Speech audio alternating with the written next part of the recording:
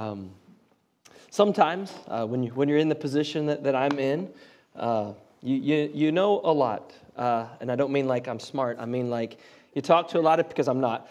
You talk to a lot of people, and that's a part of the privilege of what I get to do is share in your lives. And so as we gather together, some days from this position, this is a heavy room this morning. I don't know if you feel like that. Maybe you don't. I don't know what's going on in everyone's lives, but I do know what's going on in some's. And man, I don't know. Something's just weighing on me today. And I just want you to know I feel that for you, whoever you might be. And if you're not, if you came in this morning just free as a bird, congratulations. We don't want to bring you down. That's not it. But we're supposed to share one another's burdens. And so as we study, as we pray, as we sing, as we partake of the Lord's Supper later, there's so many things that unite us. And regardless of what you may or may not be going through in your life right now, just know there's other people in the room that are going through some stuff. And if you need something to pray about, it's there. It's there for sure. We got to go to, David and myself and Kristen, I got to go to an elders, a leadership conference this last weekend, and it was great. We learned a ton there, but we were challenged in a lot of different ways. And one of the things that struck me was on Friday night, it opened with a worship session.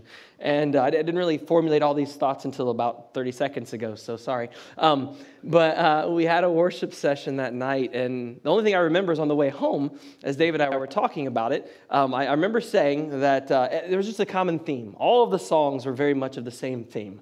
And that was it. I didn't really dwell any more beyond that until just a few moments ago this morning. And we're studying, we're just now getting started in the book of Luke. If you didn't grab, if you didn't get one of these journals yet when we passed them out last week, please do.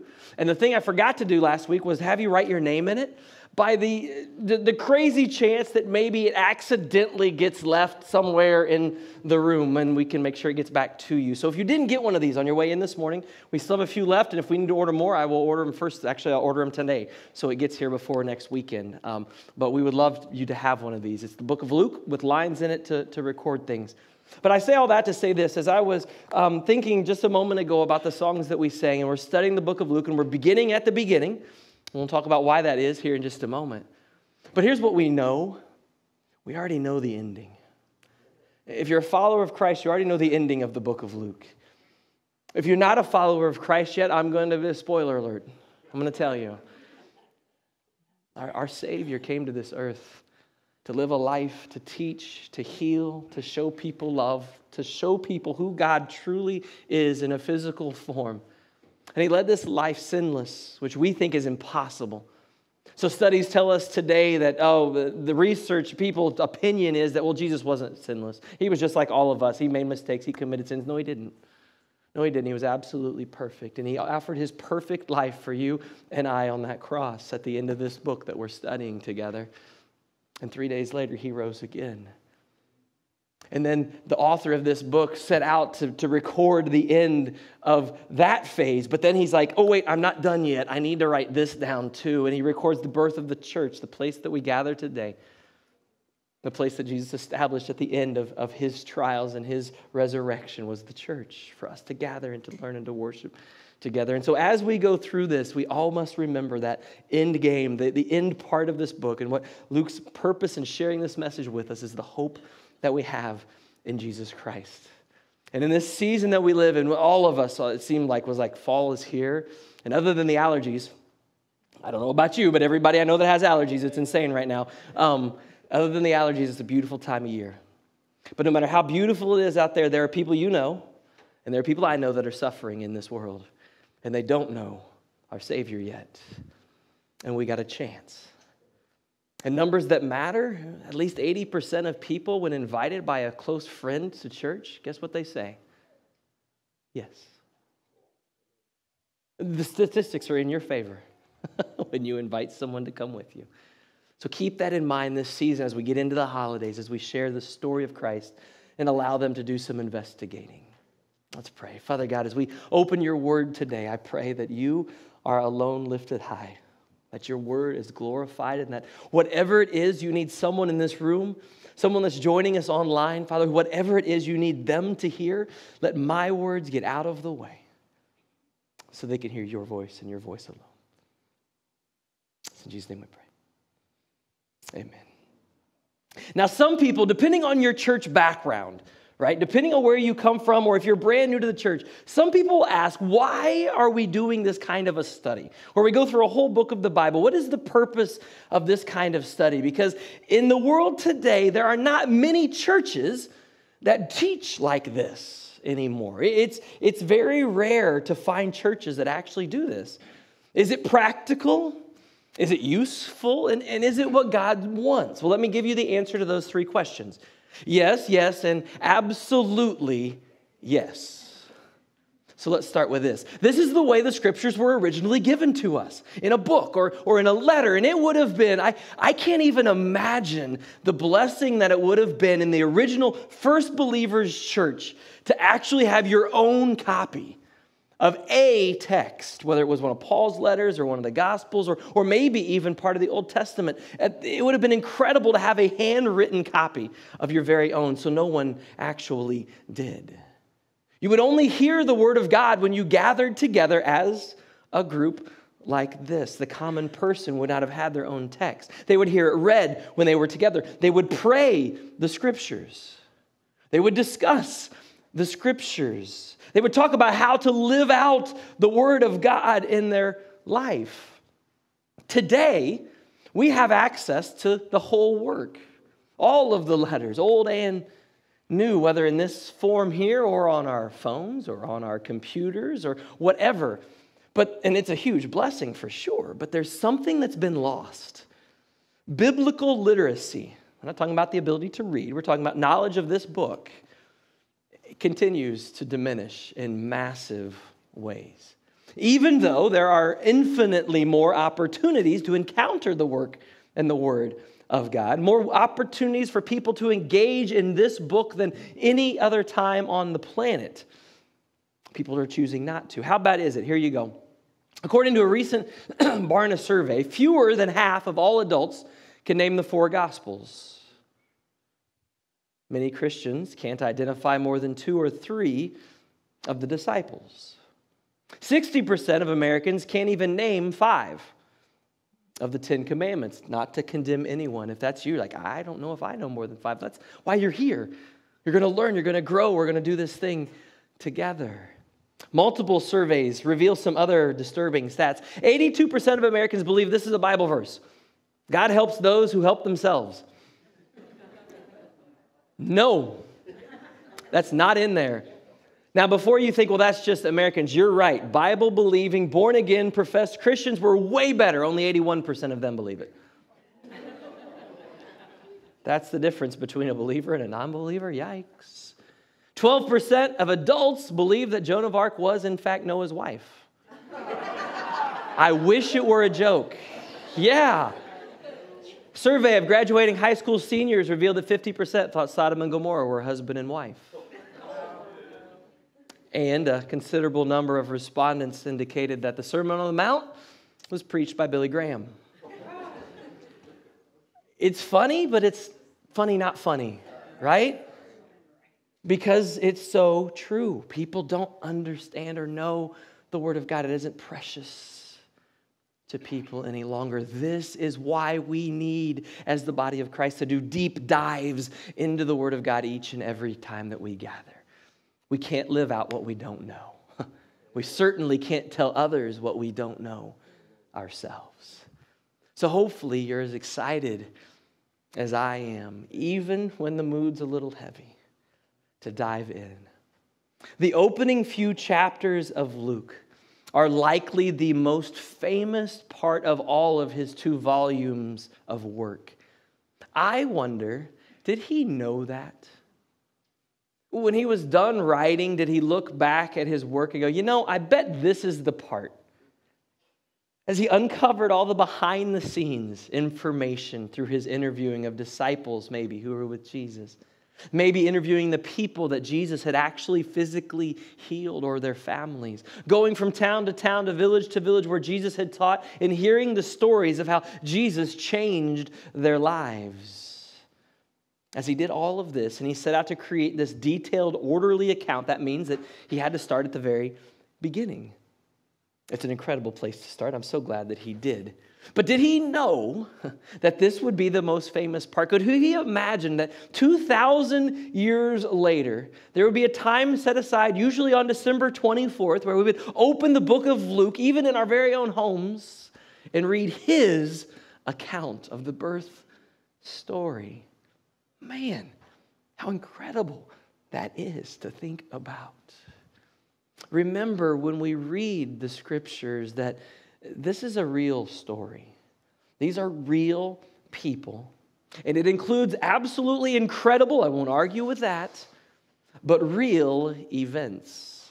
And don't forget the author is a real person as well. Imagine his thoughts, his feelings, his dreams as he put this work of art, if you will, together. So as we go through every event, every parable, every teaching, everything that Jesus shared somehow with Luke, I want you to consider and imagine that you're the one taking the notes. You're the one hearing the stories. Imagine as if this was written specifically for you. Okay, that part you actually don't have to imagine because it was. So if you've never had anyone write anything to you, that's not true anymore. This was written for you. Don't ever forget that because it's true. So whether you're sitting here today at Berea Christian Church on October 3rd, 2021, we often don't say the date, but I do that on purpose sometimes because somebody might watch this in 2040.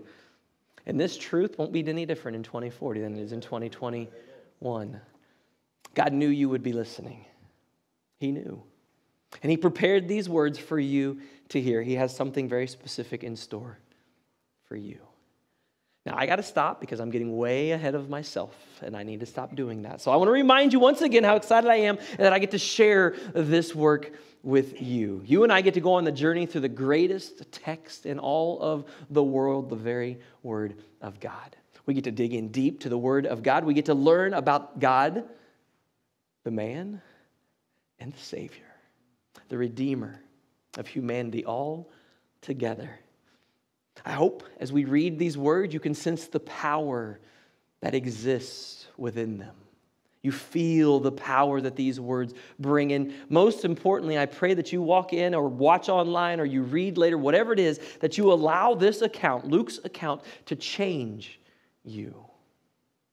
Will you come in each week with an open mind and an open spirit, awaiting, I want to change that word, expecting the life and the teachings of Jesus to change you. Because if you do, they will. Luke is writing so that the original reader, Theophilus, will know the certainty of the things that which he had been taught.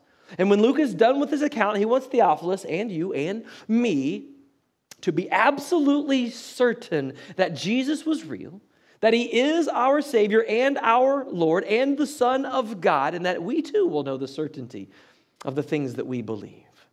But Luke's letter was definitely intended beyond just the believer. From the very beginning, Luke's letter was used to his reach outside of the church at the time. The details, the accuracy, even the language, the verbiage that he used was on purpose to gain the interest of a skeptic who might not be willing to believe at first. So hopefully you're excited, because you should be. It's an incredible thing we get to do, and we get to begin right now. Turn with me to Luke chapter 1, beginning in verse 5. We'll go 5 through 35, I believe, today is the text. We're going to start with a man named John the Baptist. And as it was pointed out to me this week, John the Baptist does actually not share his middle name with Winnie the Pooh. His name is not Baptist. That is not his last name, his surname as well. And he was not, I'm sorry if you're from the background, he is not a Southern Baptist preacher. All right? Just get those things out of the way right now. Those things were not true. He received the name because of his actions. What he did, he would baptize. John the Baptizer is actually a more accurate version of his name for the cleansing of their sins. He was a man whom the ancient prophets had predicted so very long ago would ultimately come, and he would lead people back to God, back to a place of repentance. He came to tell the people of the coming kingdom of God, a voice that had been silent for 400 years. He came to prepare the way for the Messiah, Jesus. But Luke takes the time to tell us the story of how this man miraculously filled this role. None of the other Gospels do that. None of the Gospels share where John came from. He's just there. So Luke chapter 1, verses 5 through 38 actually is where we're going today. Here we go. In the time of Herod, king of Judah, there was a priest named Zechariah who belonged to the priestly order, the priestly division of Abijah. His wife, Elizabeth, was also a descendant of Aaron. Both of them were righteous in the sight of God, observing all the Lord's commands and decrees blamelessly. But they were childless because Elizabeth was not able to conceive, and they were both very old. We don't even know what that means. I love the details. And we'll talk about this all the way through the whole Gospel of Luke because he's so detailed about everything. He slips in all these really important details about Zechariah and Elizabeth. And they seem to be simple, faithful Jews. They loved their God and they loved his people. There seems to be absolutely nothing noteworthy or exceptional or important about these two individuals from a worldly point of view. Now, in his old age here, Zechariah was doing what? Well, he's still faithfully serving in his role as a priest. In fact, he notes that both he and his wife were righteous in the sight of God. That is a compliment. Where did he get that information? Who told him that? Zechariah and Elizabeth were long gone by the time Luke wrote this. So who shared this information? Luke takes a moment and he mentions that both of them were direct descendants from Aaron. This is the Aaron. This is Moses' brother Aaron. This is the father of the entire Jewish priesthood, the head of all of it when God first established it. Oh my goodness, what a cool lineage. They didn't go to Ancestries.com to figure that out. It's written down for them. But by this point in their lives, they'd been unable to conceive a child. And at this point in their lives, to be very, very honest, they'd given up the whole idea.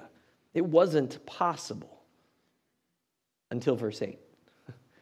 Once, when Zechariah's division was on duty and he was serving as priest before God, he was chosen by lot, according to the custom of the priesthood, to go into the temple of the Lord and burn incense. And when the time for the burning of incense came, all the assembled worshipers were praying outside. Now, this part of the text is usually overlooked because the miracle happens in just a moment. And so we don't really think about this part. This part is so stinking important to us because this is impossible too. This should have never happened. Can't overlook the significance. This is special. Zechariah was one of 18,000 priests in Israel. 18,000 priests divided up into 24 different divisions of 750 men. Each priestly group served at the temple for only 2 weeks per year. But all 750 of them couldn't serve at the temple. That would be way too many people. So even the amount of people that were sent to the temple was reduced and chosen by a means similar to this each and every time. So who served? Well, they cast lots. They drew straws, if you will. They believed that was God's way of choosing the people that would get selected to serve. Zechariah's name got chosen. We don't know. This literally could have been the very first time in the history of Zechariah's life that as priest he got to go into this place and do this thing. We don't know, but it could have been that special for him. He would have been rejoicing at this incredibly precious opportunity to represent all of Israel before his God. It's incredible. And as special as that moment was, he had no idea what was behind the curtain. No clue what was about to happen. Now, I have a question for you and me. When we come to serve in the body of Christ, when our name is on the schedule, do we feel this special about getting to serve our Lord and Savior? When we come and present ourselves before him to serve, whether downstairs with the children or greeting at the door or preparing coffee and donuts or whatever it is on the stage with the worship team, whatever it is God chooses you to do we think it's as special as, because it is. God has selected you to come and serve on his behalf, and who knows who might show up on that morning. Verse 11. Then an angel of the Lord appeared to him, standing at the right side of the altar of incense. Think about that. How detailed. We actually have a diagram. We know what the altar of incense looks like, and we now know that the angel stood on the right side. Luke is so stinking specific. Who told him this? These are details. You don't make up details. We talked about that last week. If you're making up a story, you don't include things like that. It would be pointless to do that.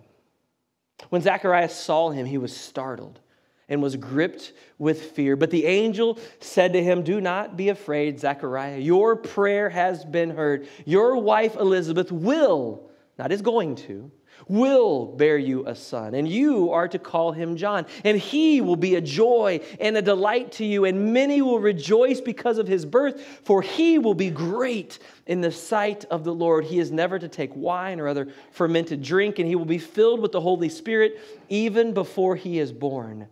He will bring back many of the people of Israel to the Lord their God, and he will go on before the Lord in the spirit and power of Elijah, to return the hearts of the parents to their children and the disobedient to the wisdom of the righteous, to make ready a people prepared for the Lord." Zechariah asks the angel, quick question, how's that going to happen again? I'm old, and my wife is well along in years. I think that's worded that way on purpose. He didn't call his wife old. Did you see that? Anyway, I think that's a very intentional thing. It hasn't been edited. That's the original Greek. These are the way we translate it, so I'm just saying he was a smart man. The angel said to him, "I am Gabriel." He names himself. "I stand in the presence of God, and I have been sent to speak to you and tell you this good news.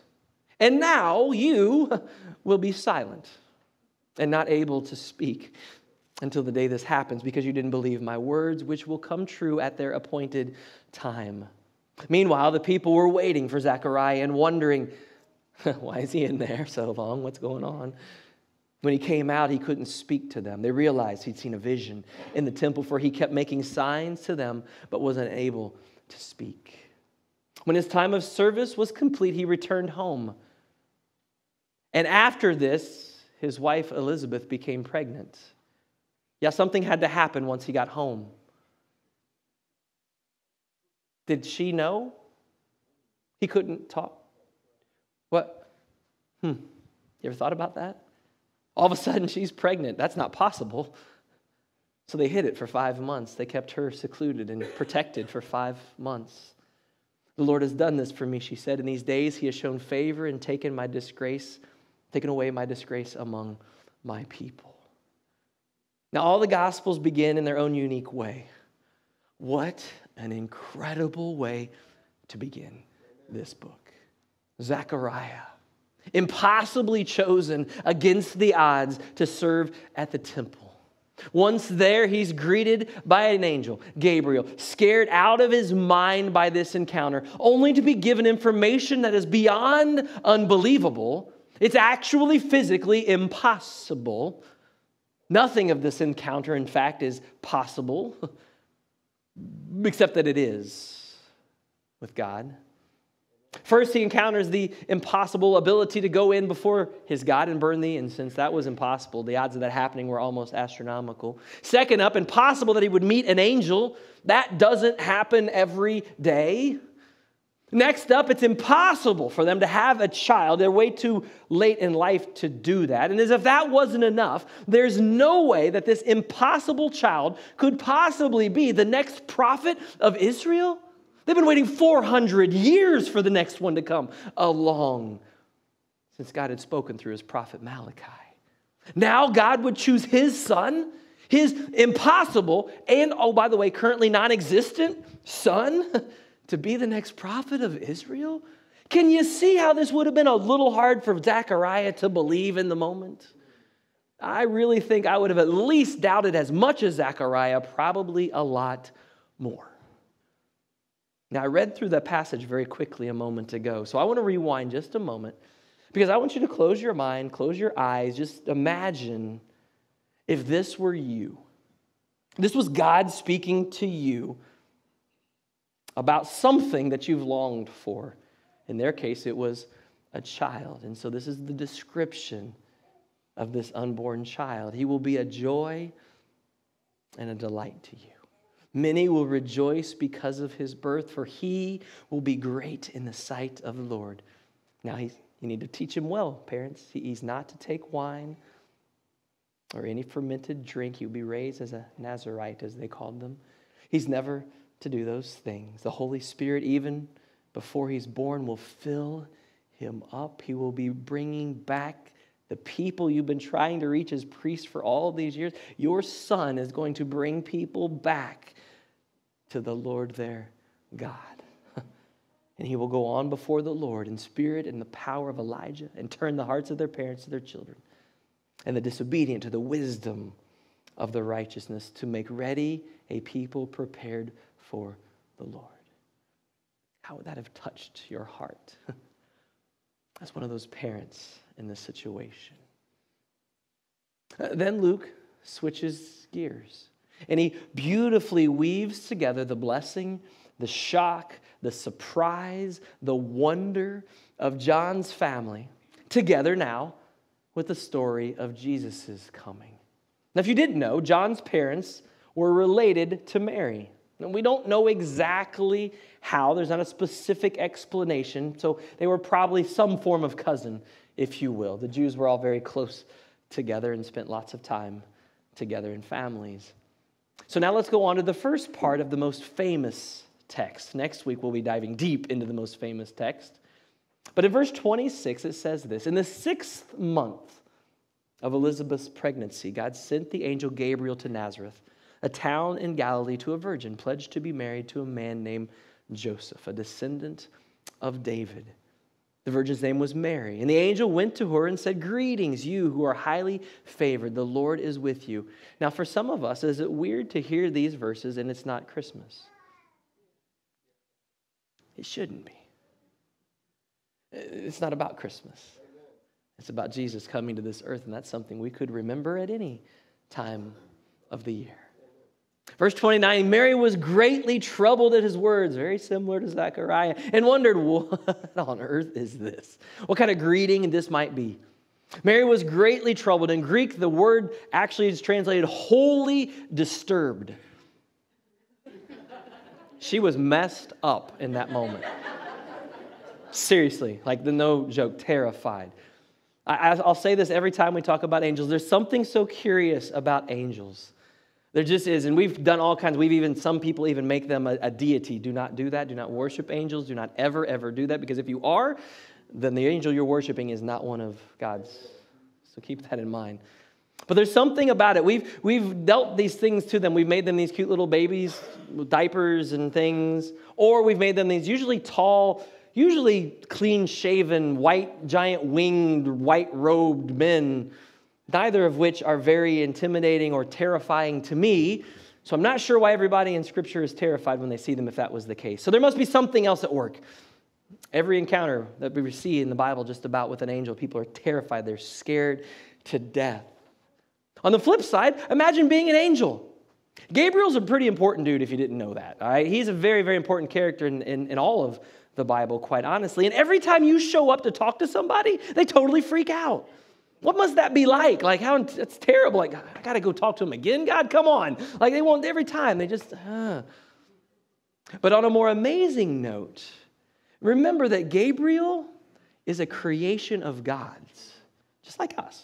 Different kind, but a creation of God. And who's he been hanging out with for the however long he's been hanging out with them? Someone named Jesus. And for this time, I would assume that somehow Gabriel and the angels know about the creation of the earth, right? And so from the time that happened till now, they've been waiting for God to redeem and restore this place. Gabriel knows Jesus personally.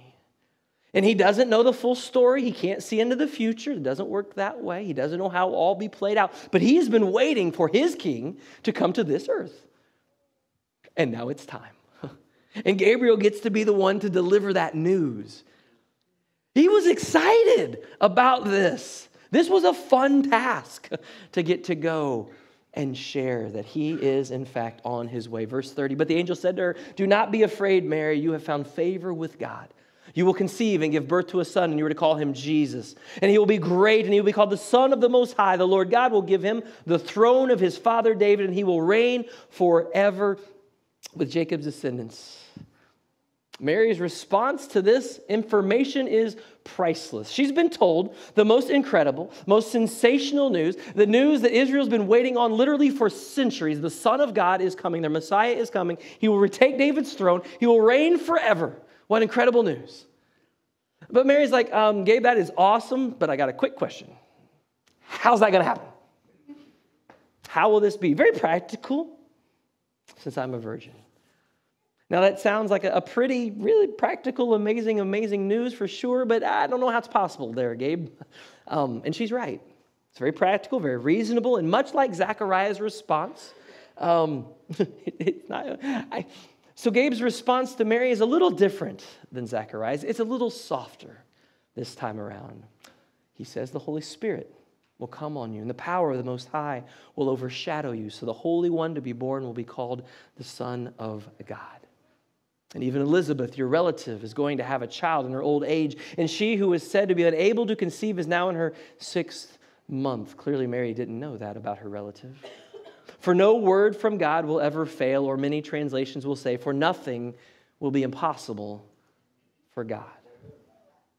Now, it's at that moment that all of history could have changed, because nothing was forced upon Mary in this, in any way, shape, or form. And we don't know, was there a pause there in her response, or did she instantaneously reply, I am the Lord's servant? Mary answered, may your word to me be fulfilled. And the angel left her. What beautiful, incredible faith. Is there any way that Mary understood this and what was happening? You know, without God giving her some kind of supernatural ability, the answer is no. And from all accounts that we read, we would probably have to say that the answer would be no. She never really had a full understanding of what happened, even in that moment and throughout the life of Jesus. What we know is that throughout Jesus' life, she continued to ponder and to wonder exactly how all of this would be accomplished through her son. God's perfect plan included another miracle, which Gabriel reveals to her. And this other miracle would be one that helps Mary in this time of crises in her life. Like, okay, I've agreed to this, but what does this mean? How is this going to help? How are people going to look at me? So she goes and she learns of Elizabeth's miraculous news, and we'll talk about that next week. Ultimately, Mary fully submitted her life into the hands of her God. As I said, this opportunity wasn't forced upon her. She was chosen, and she accepted and embraced the blessing of this holy mission. But I can't imagine in her lifetime how many times she repeated what we would call verse 37 in her mind as she watched her son grow and teach, as he performed miracles and then was mocked and ridiculed. I even believe as she probably watched him being taken down, his lifeless body from the cross, she kept saying, God, you said that nothing's impossible. You said that this would not fail. You said that this would work. What is happening? I know she didn't know the answer. There's no way she could have, unless, like I said, God miraculously revealed to it, but there's nothing in Scripture that indicates that she was any different than anyone else. She thought he was gone. But nothing is impossible for her God. So why? Why did Luke record this? None of the other Gospels did.